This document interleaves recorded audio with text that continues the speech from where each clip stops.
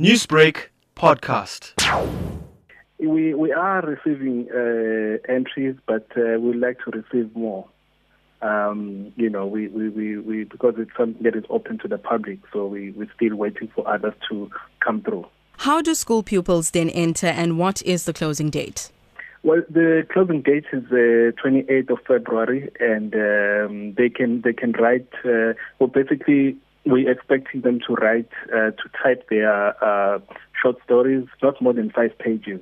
And they can either email them to me or if they are around the University of KwaZulu-Natal, they can come through to my office or fax them.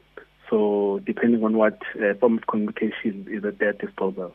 Time of the Writer has become a must-see visit every year in KZN. What really can we expect, and what's different this year?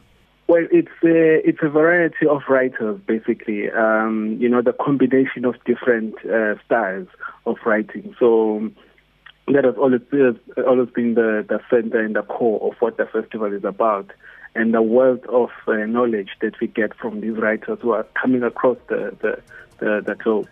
And that's basically what people can expect. So they should just come and attend in our venues to see and interact with these people.